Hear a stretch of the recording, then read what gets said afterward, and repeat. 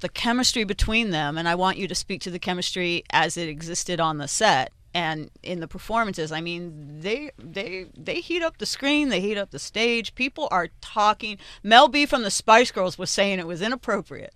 She thought it was Mel B is inappropriate?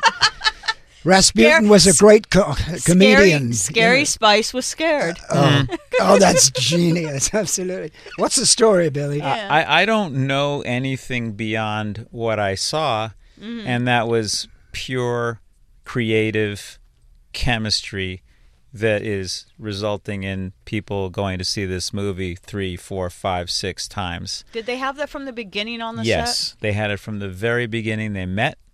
The first time they met, they sang Midnight Special together on an iPhone.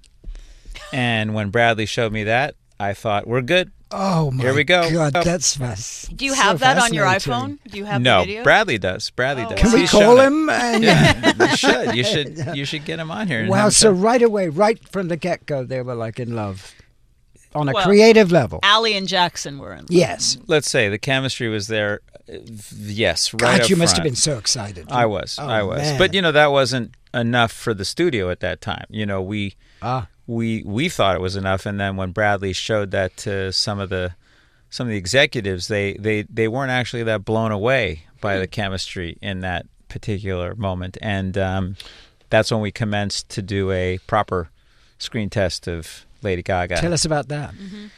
Well, she was kind enough to lend her house to us, and so one of the houses. Out in Malibu, and we schlepped all the equipment and everybody out there and took it over for a week. And Bradley, worked up a scene, which you'll be happy to know Little Richard music was part of. Wow! Oh my God! And then she actually played us that song Joanne for the first time as we were doing this, and it was incorporated into the test as well.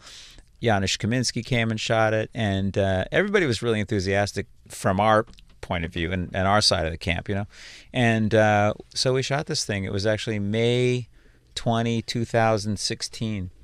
And because I know the date because I was supposed to be at the Cannes Film Festival. And it was very, very magical. And Bradley, equally magical was seeing Bradley for the first time in his life direct something. And even though he had, spent hundreds of hours watching other directors and been in editing rooms for the last however many years and, really learning the craft of filmmaking, it was the first time 200 people were looking at him saying, "What do you want?" And he was decisive and ready and prepared, and it was a dream come true.